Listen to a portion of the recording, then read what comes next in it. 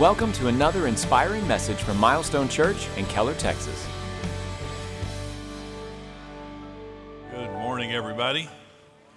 It is great to see you this morning. It's wonderful to be here. I love Pastor Jeff. Do you love Pastor Jeff? I love him. What a wonderful, wonderful pastor you have. And I just met Brandy this morning, but what a great couple. Pastor Jeff, I don't just love Jeff, I like Pastor Jeff. He is just one of the most enjoyable people to be around, but I just have such admiration for what you guys have done here and for you guys in building this church. Congratulations on such a beautiful, beautiful church, such an important area of the city. And so, I just hope everything and pray everything great for you guys. I know you'll continue to grow, but thank you for allowing me to be here today and being a part of your services. If you have your Bibles, if you'll turn to Ephesians chapter 5, I want to bring a message on marriage, and this message is called God's Perfect Plan for Marriage. I want you to know that God has a perfect plan for marriage, and I want you to know that you have a 100% chance of success in marriage. Now, you may have heard someone tell you that you wouldn't make it in marriage or that you had a 50% chance. You have a 100% chance of success in marriage when you do it God's way. God invented marriage. God created marriage. It was not created by a lawyer, a legislature, a government, or a lonely Neanderthal. It was created by God himself. And God gave us instructions in the Bible that tell us his perfect plan for marriage. God would never create anything to harm us. God would never create anything that would fail. Everything that God creates is perfect, including marriage. The reason that marriage doesn't work for our society anymore is because we've thrown away the Bible. And when you throw away the Bible, you just threw away the instruction manual. When we return to the Bible and do things the way the Bible tells us to do, we're going to succeed. My wife and I, we've been married 44 years next week. I just remembered in the first service that this was my anniversary next week, so thank y'all for keeping me from getting killed. My anniversary is next week. 44 years, thank you. And after several years of marriage, we were on the brink of divorce. I was a horrible husband, didn't understand anything about marriage. God saved our marriage, and that's where our marriage ministry came from. And the Lord began to tell me about marriage. The Lord just began to give me insight into the marriage relationship, and everything that I do is based on what the Lord has taught me. Ephesians 5 is the most revelatory text on earth concerning marriage. If you want to understand marriage, this is the place you come to understand marriage. The problem with Ephesians 5 is Christians don't like it. That's a problem. There are two scriptures, I think, that are most despised in the Bible. The first is Malachi 3 that talks about tithing. I think that's the one we struggle with the most. The second one's Ephesians 5.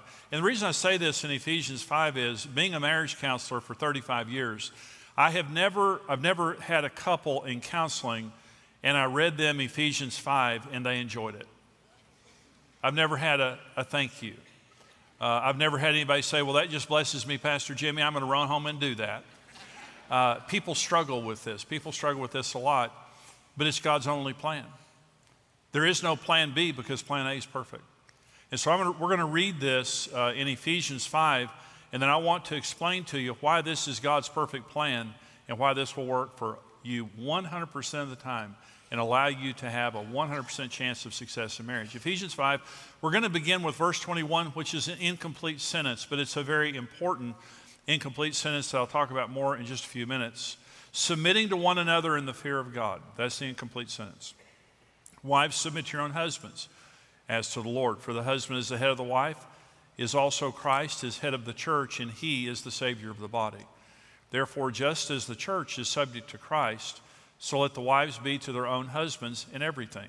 Husbands, love your wives, just as Christ also loved the church and gave himself for her, that he might sanctify and cleanse her with the washing of water by the word, that he might present her to himself, the glorious church, not having spot or wrinkle or any such thing, but that she should be holy and without blemish. So husbands ought to love their own wives as their own bodies. He who loves his wife loves himself, for no one ever hated his own flesh, but nourishes and cherishes it just as the Lord does the church. For we are members of his body, of his flesh, and of his bones. For this reason a man shall leave his father and mother and be joined to his wife, and the two shall become one flesh. This is a great mystery. But I speak concerning Christ and the church. Nevertheless, let each one of you in particular so love his wife as himself, and let the wife see that she respects her husband. Now, as I said, we struggle with this. In, talking to many Christians over the years and counseling many Christians, there are two common responses that people have to Ephesians 5. The first is, we really like what it says about our spouse, we just don't like what it says about us. And that should tell us something. Every man dreams of having a submissive wife. And when it says, wives, submit to your husband as the Lord, men are like, yes, I want one of those. Can I trade mine in now on one of those? Okay. The women read about having a husband who lays his life down and nourishes and cherishes, and she says, absolutely, that's what I want. But she might struggle with the concept, though, of submitting, the way the Bible says here. And so we like what it says about our spouse. We just don't like what it says about us. And the second response is, we don't want to go first. We don't want to be the first one to do it. Women say something like, well, I would respect him like the Lord if he acted anything remotely like Jesus. He acts more like the devil. It would only encourage him if I respected him, and I am on a mission from God to keep this man humble. So I've got to keep that in mind. Men say, if I show, you don't understand my wife, Jimmy. If I show her any weakness at all, I'll be doing housework all night while she's sipping herbal tea in the bathtub. This woman will control my life if I show her any weakness. So we fear it. There is no plan B. God created marriage. He created a perfect plan. This is his perfect plan. And when we do this, it works 100% of the time. So let me talk about the brilliance of the roles of Ephesians 5. I want to just explain why this is brilliant, it's perfect, and it works all the time. Number one, the roles in Ephesians 5 make us attractive to our spouse and cause them to open their hearts to us. Intimacy is created by opening our hearts to each other. And we'll never open our hearts to each other while we're offending each other and wounding each other. In order to open our hearts and be intimate, we have to trust. But Ephesians 5 literally makes us more attractive to our spouse and causes the environment that opens up to intimacy. So let me talk about men and women for just a minute. Let me begin with men. The number one need of a man is honor and respect. You'll hear me say that several times through this message. So Ephesians 5 tells a woman to respect her husband just as she would respect Jesus. That's the standard. The way you would respect the Lord, that's the way you would respect your husband. 1 Peter 3 says the same thing, just in a different way.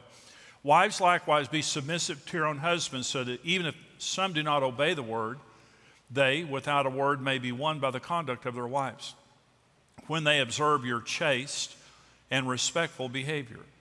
Do not let your ornament be merely outward, arranging the hair, wearing gold, or putting on fine apparel. Rather, let it be in the hidden person of the heart with the incorruptible beauty of a gentle and quiet spirit, which is very precious in the sight of God. For in this manner, in former times, the holy women who trusted in God also adorned themselves, being submissive to their own husbands, as Sarah obeyed Abraham, calling him Lord, whose daughters you are, if you do good, and are not afraid with any terror. Now, remember the incomplete sentence that we read earlier that says, submitting to one another in the fear of God? Wives, here's how to submit. Husbands, here's how to submit. So I want to go back. I want to say something, because when you read the word submissive, wives, submit to your husband, I understand the word submissive can kind of have an effect on women, that it kind of grates on you. So I want to say something. We are supposed to submit to one another in marriage. Marriage is an equal relationship. Men are not over women, and women are not over men. In Genesis 1 and 2, when God created marriage, there is never a reference to Adam being over Eve or Eve being over Adam. The only reference to dominance is in Genesis chapter 3, after the fall, when God cursed Eve and said, now you're going to want to dominate your husband, but he's going to dominate you. In other words, there's going to be a fight for control now that you're fallen. Before you sinned, you were partners. Now you're going to vie for control. Marriage is an equal relationship. Karen and I never talk about who the boss is in our relationship, because Jesus Christ is the boss of our relationship. Everything is submitted to him. We are partners. We make our decisions together. We talk. We pray. We don't make each other pay a price for saying the truth. So I'm saying for all the ladies here, when the Bible is saying be submissive, it's an attitude. Men and women are both supposed to be humble and submitted to one another, according to Ephesians 5. This is an attitude. And here's what it's saying in 1 Peter 3. Your husband is doing something wrong. This is being addressed to a wife whose husband is being disobedient to the word. Be submissive to your own husbands, so that even if some are disobedient to the word, they may be won without words as they observe your pure, respectful behavior. In other words, the promise here is respect is so powerful to a man, we will change our behavior for it. You become more attractive. This is what it's saying. Don't just be attractive on the outside. Don't just let your ornament be merely external, because women are gorgeous. You're beautiful. God made you that way. Let your attractiveness also be on the inside with the imperishable quality of a gentle and quiet spirit. Let me say this now. So you're your husband's equal. You can say anything you want to say to your husband. Okay? But the question is, who's the enforcer? You or the Holy Spirit? A gentle and quiet spirit is not a mousy, beaten down woman. Because I know when women read that gentle and quiet, some women say, Jimmy, I'm just a strong person. I mean, I'm just not this little mousy little woman. God gave me a strong personality. I get that. I'm married to one of them. Okay? So I understand it. Gentle and quiet is not the spirit of a mousy, beaten down woman. Gentle and quiet is the spirit of a woman who believes that her God is powerful enough to change her husband. I'm going to come to you. I'm going to tell you what I believe is true, and then I'm going to go get my prayer closet and I'm sticking Jesus on you.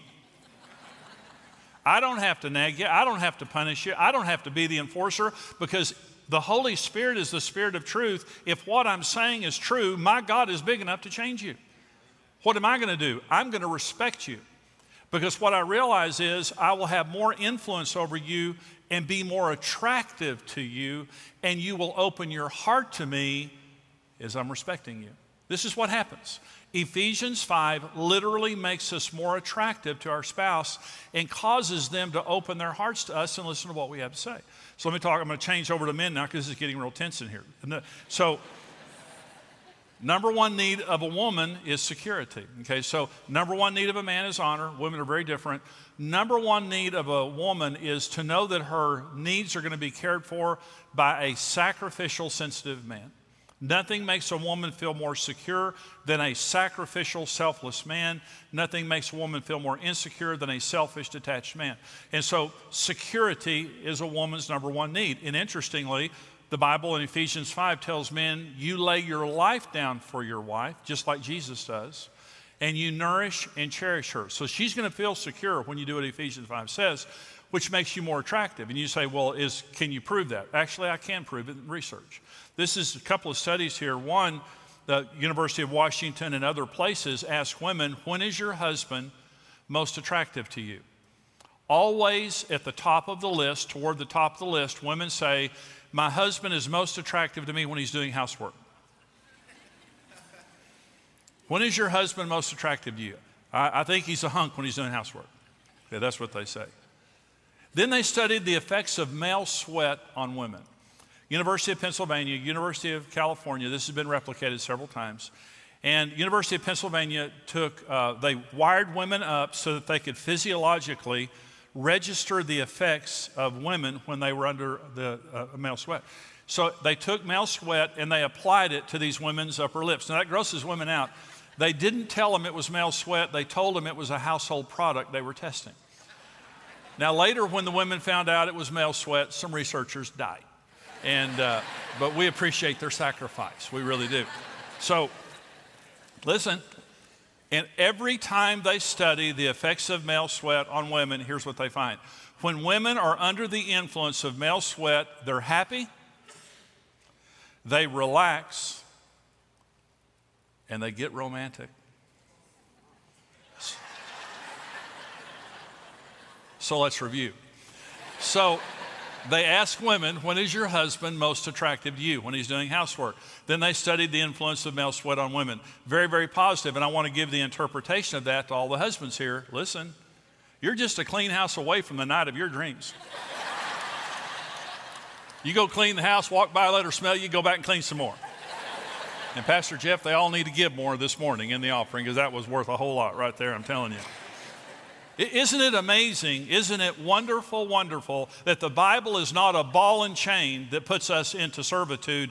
The Bible is the key to our spouse's heart. When you're doing what the Bible tells you to do, it literally makes you more attractive to each other, and it causes you to be friends.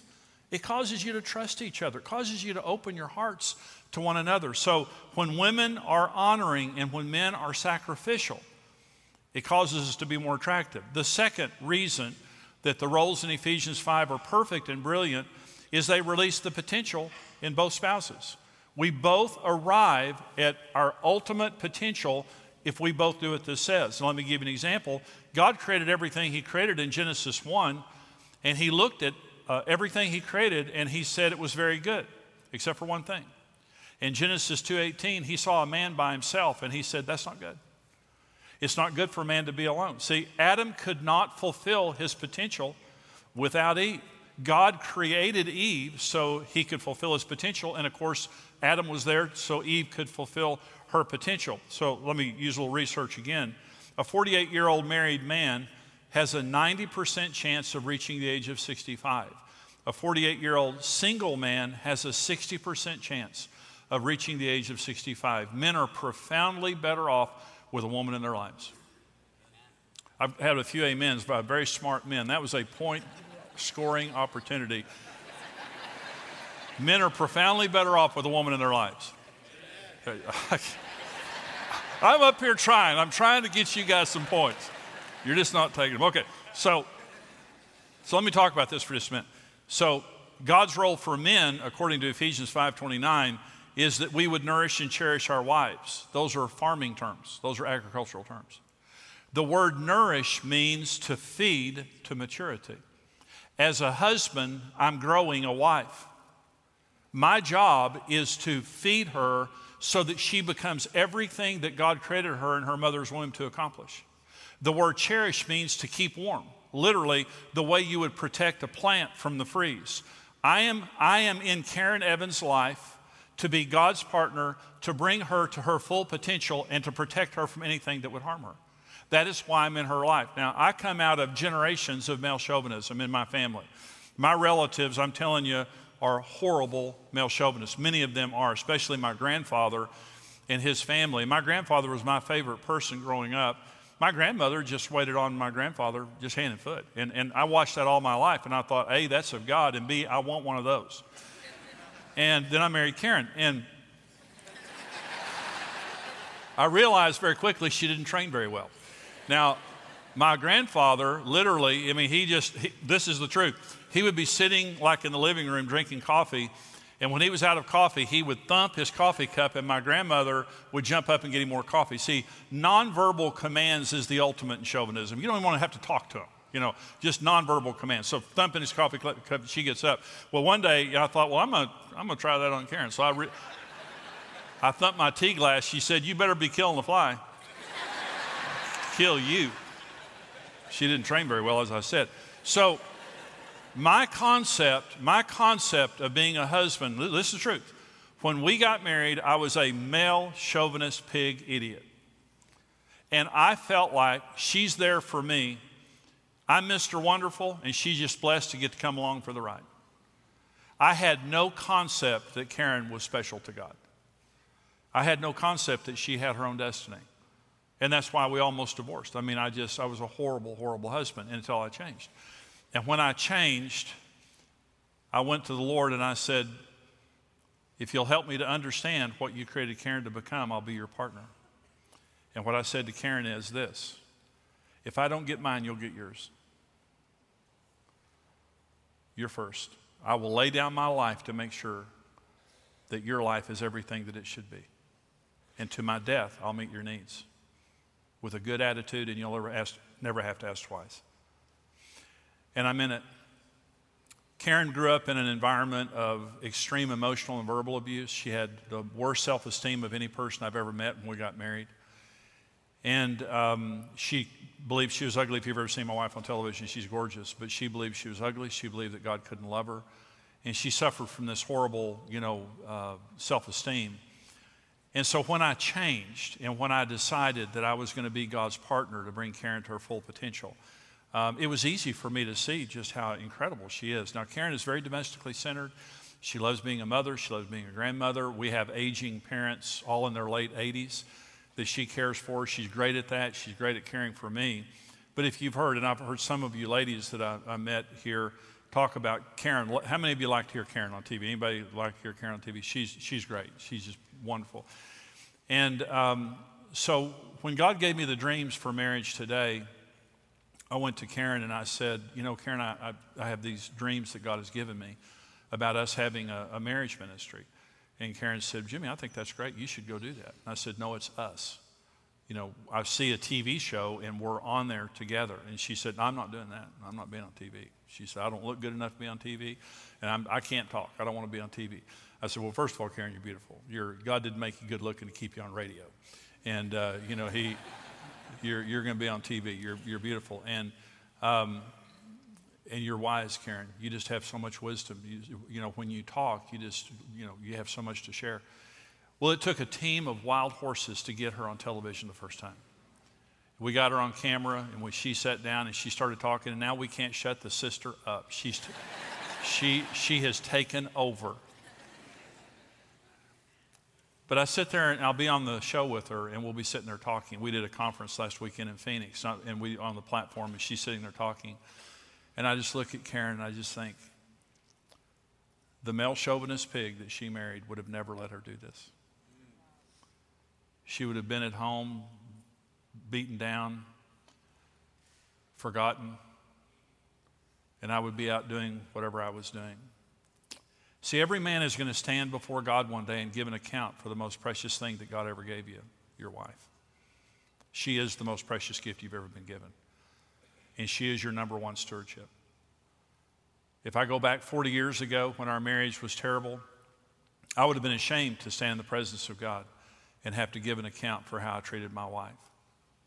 But today, I can stand before Jesus and I can say, I have been your partner to bring Karen Evans to her full potential. And today she is living and has become everything you created her in her mother's womb to become. Remember, what I'm saying here is when you do what God tells you to do in your role, it releases the potential in your spouse. A good husband is a good greenhouse. A good husband creates a secure atmosphere of nurture, and in that atmosphere of security, women become. When they're being nourished and when they're being protected, they become. That's our role in the relationship. Let me change over to women. So the Bible tells women to respect their husband. That's what Ephesians 5:33 says. Proverbs 31 is an interesting chapter that talks about the excellent wife. It says of the excellent wife, her husband is an elder in the gates of the city, but it attributes it to her, not him. She made her husband into an elder. Well, how did she do that? She treated him like an elder before he was an elder, and he arose to her level of respect. That's what men do. We become in an atmosphere of respect. And then it says of Sarah, 1 Peter 3 that we read earlier, Sarah obeyed Abraham, calling him Lord. Now, that's an interesting scripture. And I told Karen, I said, Karen, this is the 21st century. You don't have to call me Lord. Something like, oh, great one's fine with me. Because I'm humble and I don't need all that. But listen to me. So some women would say, well, I could call Abraham Lord all day long. I mean, he's like the father of the faith. He's like this awesome man. Really? Did you know that he had a problem with fear and lying? Did you know on 2 occasions, the Bible says that Sarah was beautiful of form and face. And on 2 occasions, kings came up to Abraham and said, who's that woman you're with? And he said, my sister. And on 2 occasions, kings took Sarah into their home to become their wife. And on 2 occasions, it took an act of God to keep bad things from happening and to return Sarah to Abraham. And she called him Lord. I'm just telling you something. He was not a perfect man. That's what I'm trying to say. But she respected him, and he became Abraham. Women become in an atmosphere. Women become in an atmosphere of security. Men become in an atmosphere of respect. We love respect. We don't need the security stuff. We need respect. And I want to talk about cheerleaders because I don't know about women's sports, But the reason that men's sports have cheerleaders is because they make a difference. We love to have women shouting out nice things when we're out there competing in sports. Cheerleaders, there's, a lot of great things about cheerleaders, but two of the great things about cheerleaders is they celebrate everything.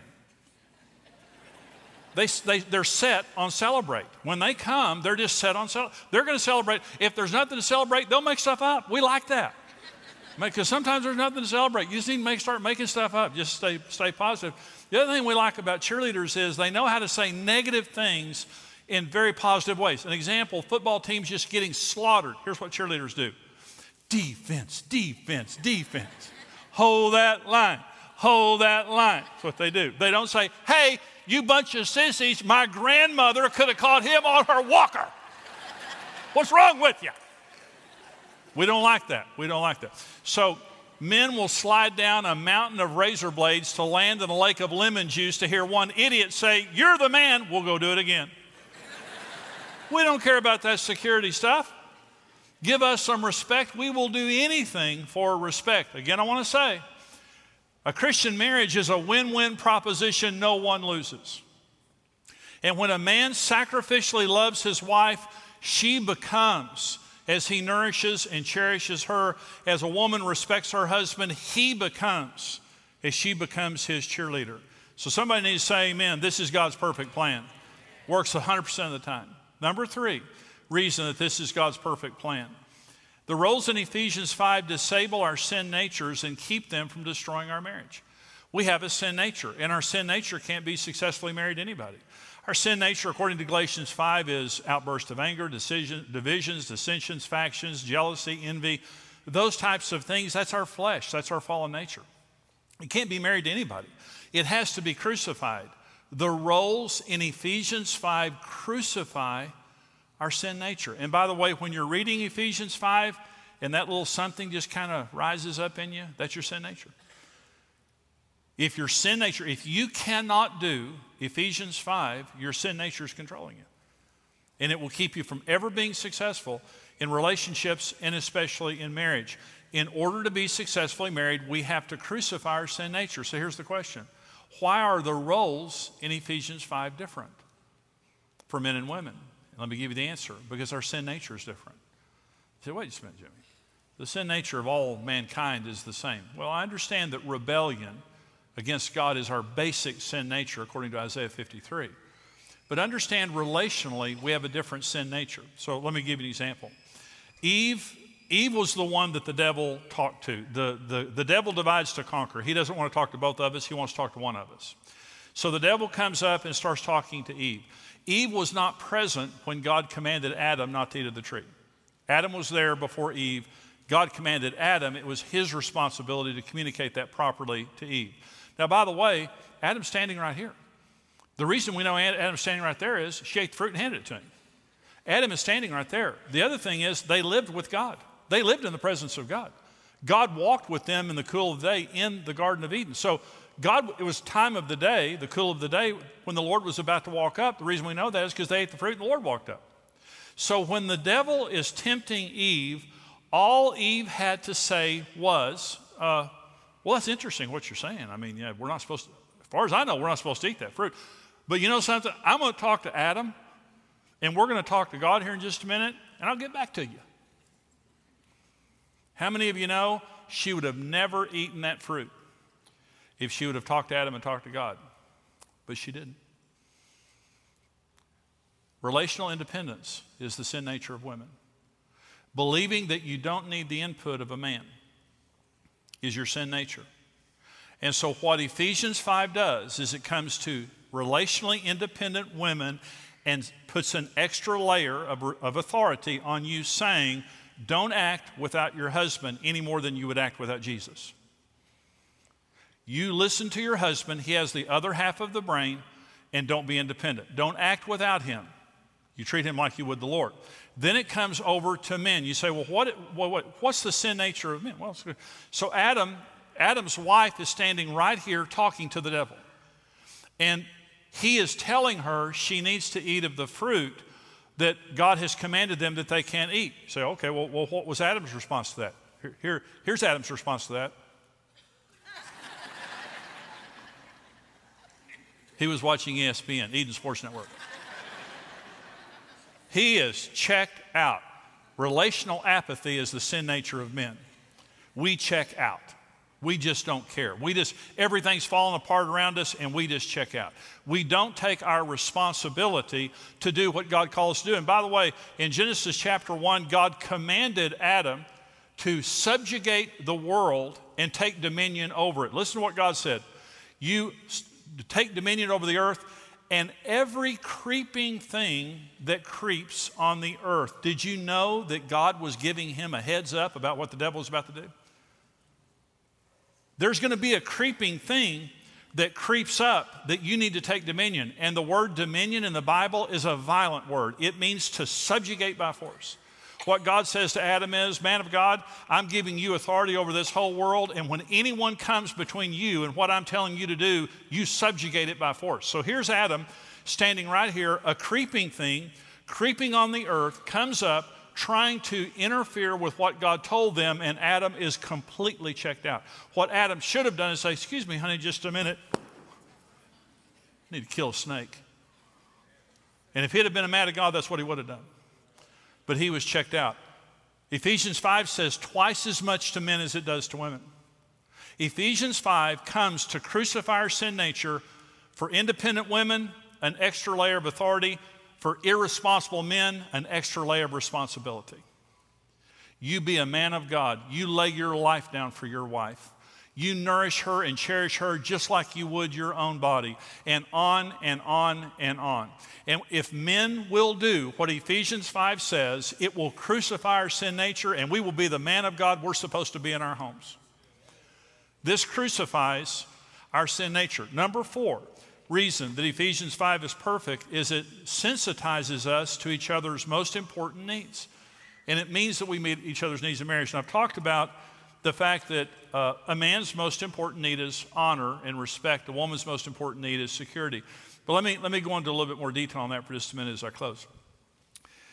A woman needs security. And for a woman to feel secure, her husband has to be sacrificial. Literally, nothing is more important than you.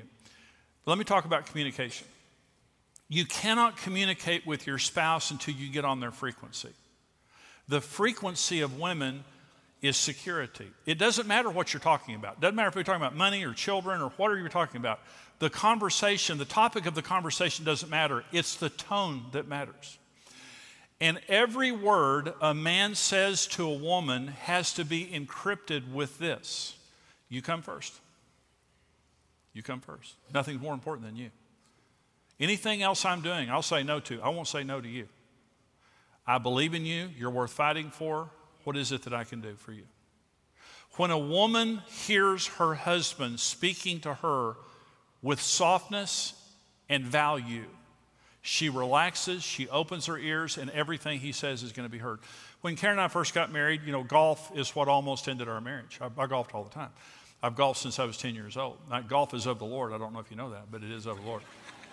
And Karen would complain about me playing golf. And the night that we almost separated is I came home from playing golf, and she challenged me on it. And I said, get out of here.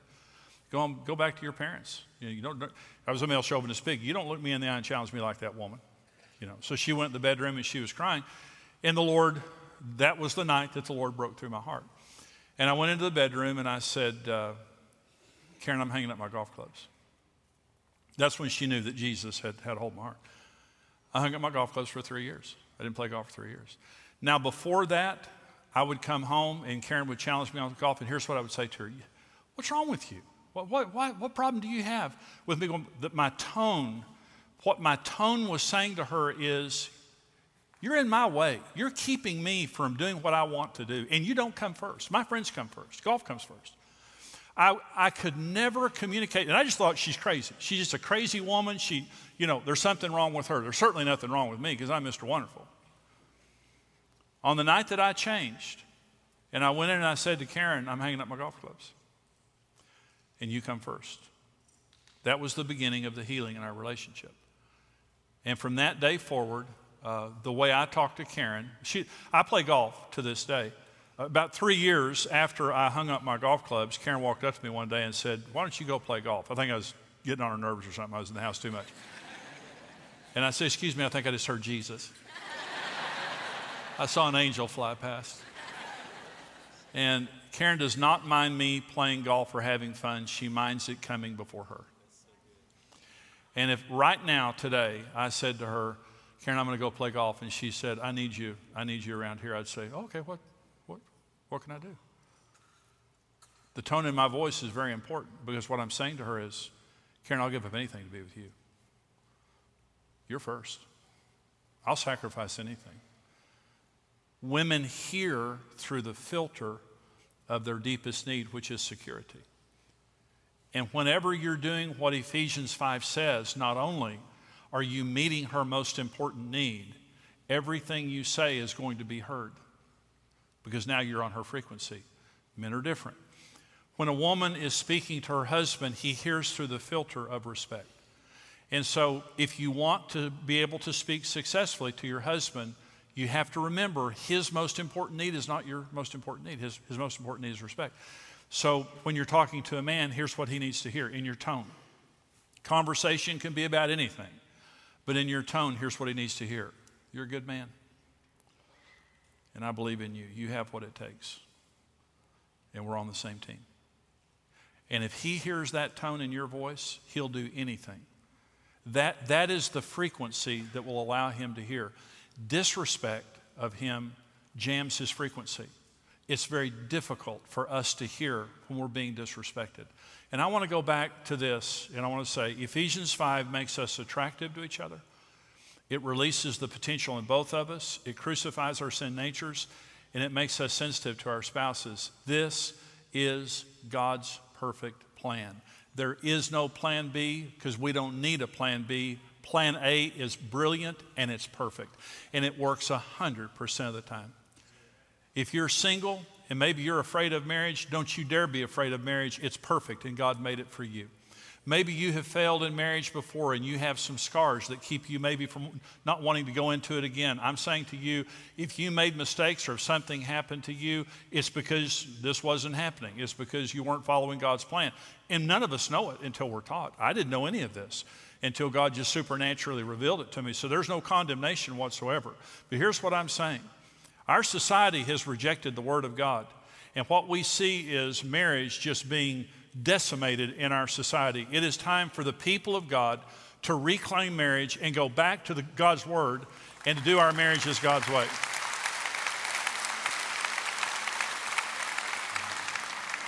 And if we will do that, my wife and I have been on both sides of this. I've been on the horrible side of pain, but now we have been married for 44 years in a wonderful, wonderful, blessed marriage. And it's not just us. Anyone can have it if we'll do it God's way. I want you to bow your heads with me if you would. Father, I just pray your blessing over these precious people and in this wonderful church, blessed Milestone Church, and all that you're going to accomplish through this great church. But Lord, I pray right now for every single person here, single or divorced, and maybe they're afraid, maybe they're insecure, maybe they're wounded. But I pray that you would wash them in the washing of water with your word that is described in Ephesians 5. I pray that their wounds would be healed by your word. And I pray that they would remember from this day forward the standard of Ephesians 5 as being the standard that they live by and that they wait for as you bring the spouse you want for them. I pray for all the married couples here, and I pray a blessing on their marriages. I pray healing on any marriages that need to be healed right now in the name of Jesus. Lord, you healed Karen and me. I pray you would supernaturally heal these marriages of hurt, of anger, of misunderstanding. And I pray that the men would be sacrificial, nurturing men, and I pray the women would be respectful, loving women. And that we would come together to be the couple that you've destined us to become. But I bless them, Lord. I pray that you would supernaturally touch them today and give them a fresh start. In Jesus' name, amen. Thanks for listening to this message from Milestone Church. We hope it's been an encouragement for you today. We invite you to listen to other messages on this podcast or discover who we are by visiting our website at milestonechurch.com.